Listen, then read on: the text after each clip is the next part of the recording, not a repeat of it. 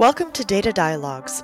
Each data dialogue is a three-part conversation. The first two segments individually highlight a person working with environmental data that acts as a starting place for our group conversation with both guests. By talking through who's using what kinds of data and how, we're working to personalize the landscape that environmental data is sitting in so that it can be more accessible and useful to everyone. I'm your host, Angela Eaton. I'm here with Gwen Smith.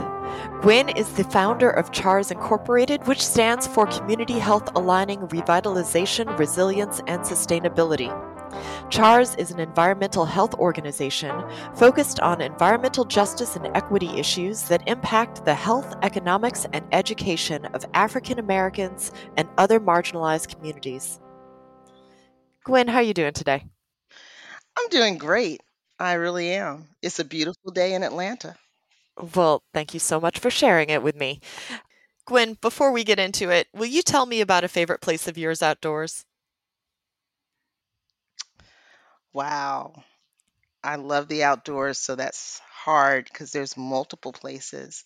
But I'd have to say I like the Caribbean beaches or any beaches where I can see my toes so that I know what's in the water.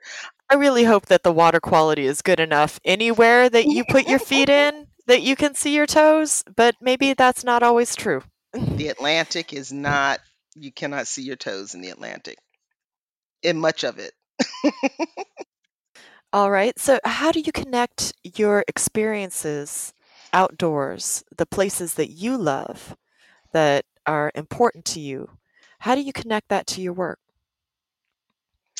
Well, the enjoyment of it, right? I think everyone, no matter who they are, should have access to enjoying the environment that they are in to the fullest of what the environment has to offer. And that means breathing, and enjoying nature and just like getting to sit in it quietly and breathe it in, to feel it, to hear the sounds in its purity. So, when you are doing your work, now you originally CHARS was located in a community of place. Now, a lot of the work that you do is in Collier. Yes. Um, Collier Heights Historic District is located in the city of Atlanta. It's a historic district developed by African Americans, where African Americans only have lived up until recently, within the last 5 years. And it's full of trees, and the houses sit on anything from a third of an acre to 2 acres. However, as soon as you leave the neighborhood, you run into industrial areas. No matter which direction you exit, you're probably within 100 yards of an expressway or some kind of industrial site, a food swamp, which means there are more unhealthy foods and unhealthy restaurants in the area than there are healthy ones. So it's not quite a food desert, but it's still very bad. Mhm. We're just, surrounded by things that aren't good for our health, like the airport that's a half a mile away that flies over our community. So, what other issues are you working on in terms of equity and environmental justice with your community right now? Wow. So right now I'm working on three different things. The grant project that I'm working on focuses on radon, and this project is within the borders of Collier Heights community. The information we have about radon in our community is that there's only been 4 or 5 homes tested. Radon is the second leading cause of lung cancer in the United States. We are looking at health messaging in African American communities for radon gas to find out what can be done to increase their knowledge and then increase the number of tests on radon. How did you even come to radon as the issue to start investigating with this? Two professors that I'm working with, Dr. Dejun Dai from Georgia State University and Dr. Nataki Osborne Jelks from Spelman. Well, Dr. Dye did a similar project in another county, a neighboring county, DeKalb County. And again, that was with an African American community, and he saw the difference in testing in non-African American communities. And so he wanted to do the project in another community, and he applied for a grant with the Robert Wood Johnson Foundation Interdisciplinary Research Leaders.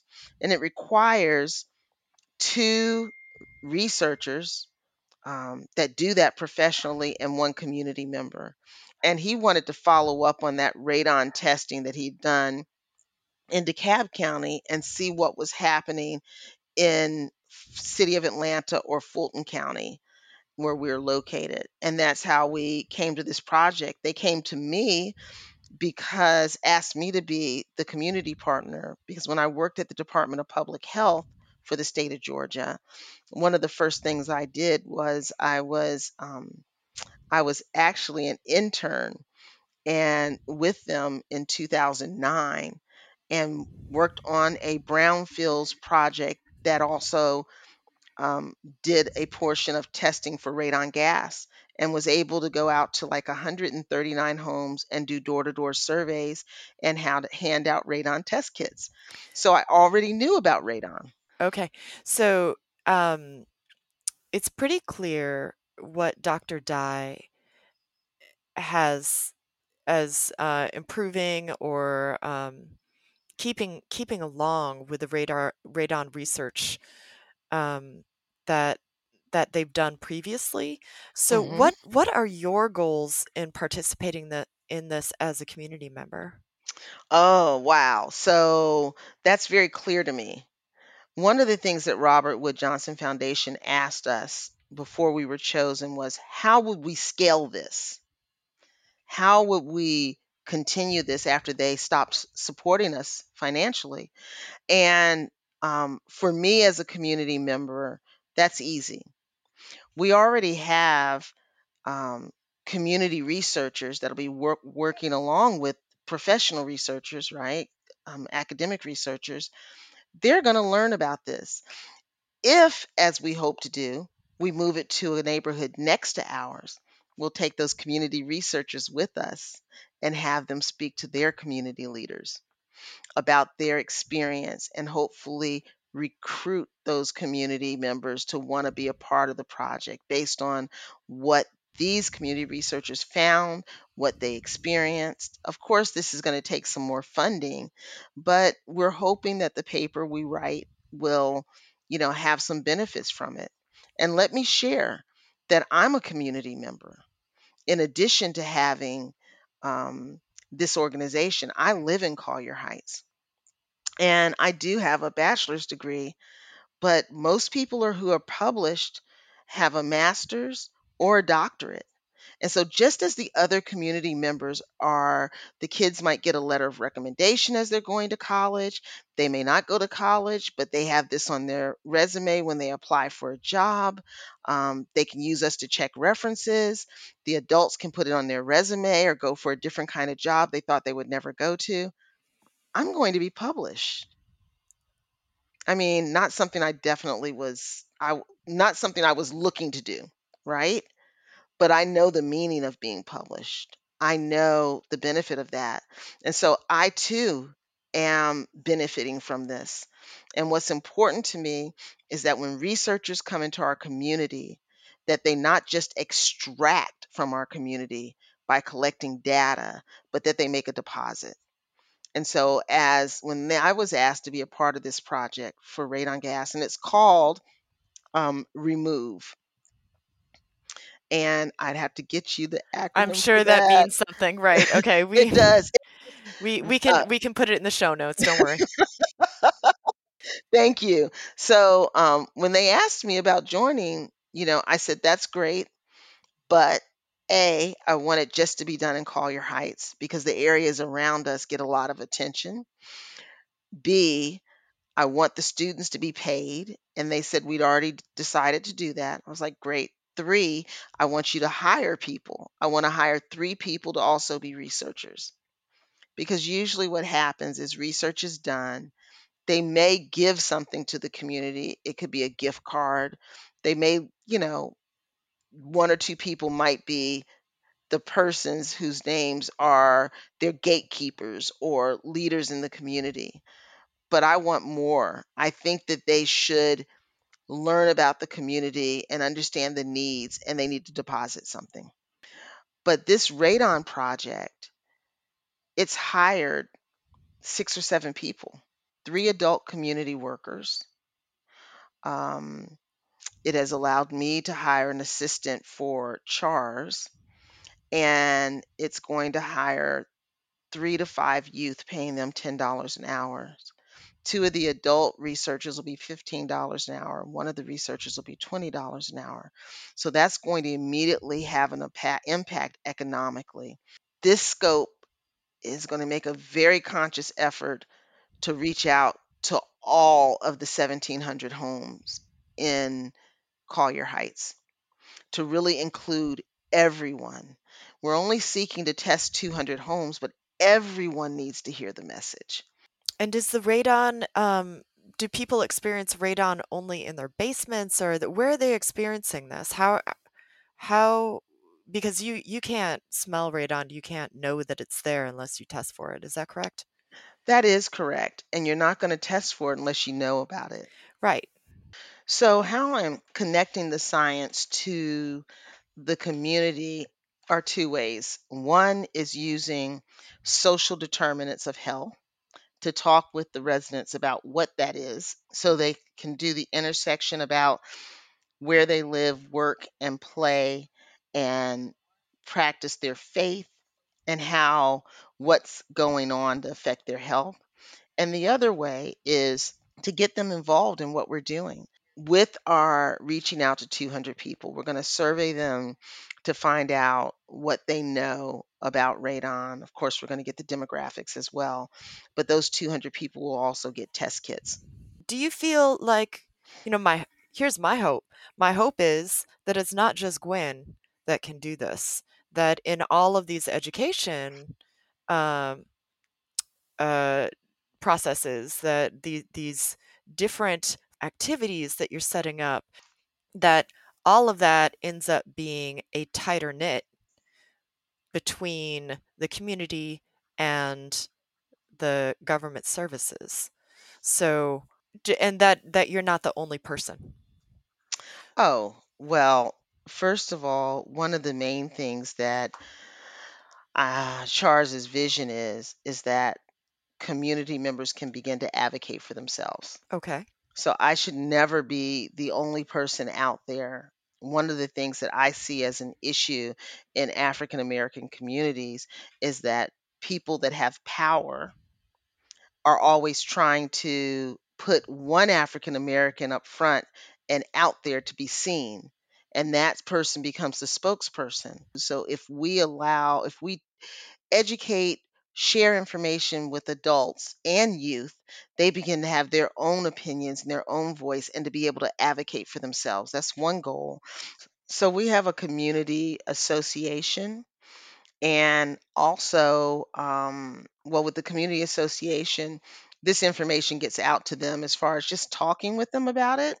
Now, one of the things that I have done is done PowerPoint presentations at local colleges, at Emory's School of Public Health. I've done one at Agnes Scott and told people about it, showed them these presentations, and talked with them about how this is impacting health and how is it impacting community health. Also, I advocate with community members that when they're having problems, that they should go ahead and call in. Now, currently with this, Call in where? Call I'm in sorry, to call our council members. call a council Absolutely. members. Okay. Yes. So, yes, we involve the city at times. Right now, because the city is not responding to the flooding, we have something called neighborhood planning units that Mhm. deal with the planning of the city, but they are our representatives and we are the ones that go to the meeting and help make decisions. So a lot of the community members have complained to them when there's been flooding, and they were actually keeping track. And so I'm about to partner with another organization, and we are going to start tracking that information. But we're also going to involve youth, to where we're going to teach the youth how to use an application called EPA Environmental Justice Screen. EJ Screen is what it's called. And also talk to the community members, ask the community members to report when there's flooding, to take pictures of it, because it tends to be flash flooding and then it disappears. So have them take pictures of it or video of it and submit it to us. And we want to teach the kids to document it via the EJ screen, pinpoint where this is happening. And so we can document it, we can share it with the rest of the community members. And then what we can do is take this information to the city, to the Department of Watershed Management, and say, hey, this is what's happening. And this is collective. This is not only Collier Heights, these are these other communities also that have contributed information. And this is wrong. This is problematic. Do you feel like the way that you're collecting information is being received? Um, it's a learning process, right? So you have people, I know that I've felt before that I don't have power. So why would you even complain? Nobody's listening. I've called 1,000 times. So it's like going through that first, but you don't stop. And then people come on board. So I'm at a point right now where people are listening. Who's this? What is this Charles? Who is this Gwen? But she keeps coming back.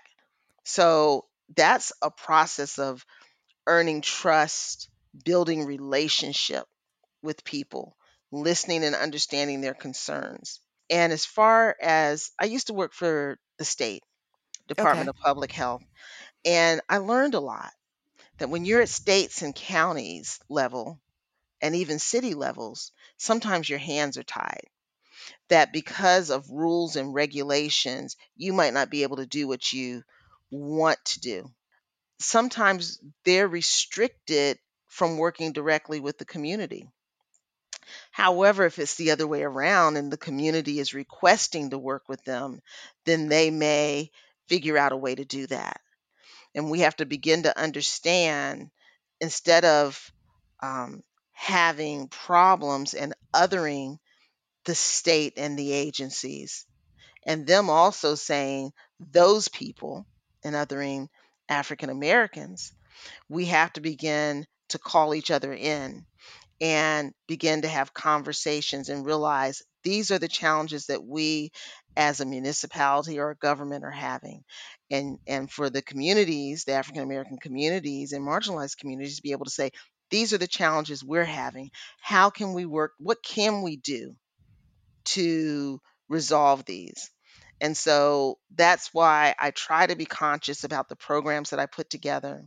I asked the Department of the City of Atlanta Department of Watershed Management to come out and work with the kids to mark the sewer drains. And they partnered with Department of Watershed Management, partnered with the Chattahoochee Riverkeeper and West Atlanta Watershed Alliance to go around to the different creeks like Sandy Creek and test the water with the kids. And so it's an opportunity to build relationship also. And then that also means that the kids and the neighbors and the neighborhood is directly interacting with the local government in this case. Right. Okay. Local government and also with other organizations, and here's the bottom line. If you get to work with people, you have an opportunity to see their humanity. If you are working with an agency, an organization, you don't see the individuals. And how do you see the humanity in someone if you can group people together? Okay. Uh, I I have a question for you. Uh, do you know who your dialogue partner is? Yes. Michael. So you already know Michael. You've interacted with him a couple times, but you're going to have a conversation with him coming up. For our listeners, Michael Ogletree is the Air Quality Program Manager in the City and County of Denver's Department of Public Health and Environment, and he's the city lead on Love My Air Denver, an incoming director of the Air Pollution Control Division at the Colorado Department of Public Health and Environment. Do you have any sparking thoughts for Michael? I do. I'm really interested in knowing how he balances, you know, people just don't work with the community and develop a program that helps them without having some passion. And so I was wondering about how does he balance that with working for a municipality? And as I mentioned before, sometimes municipalities have limitations.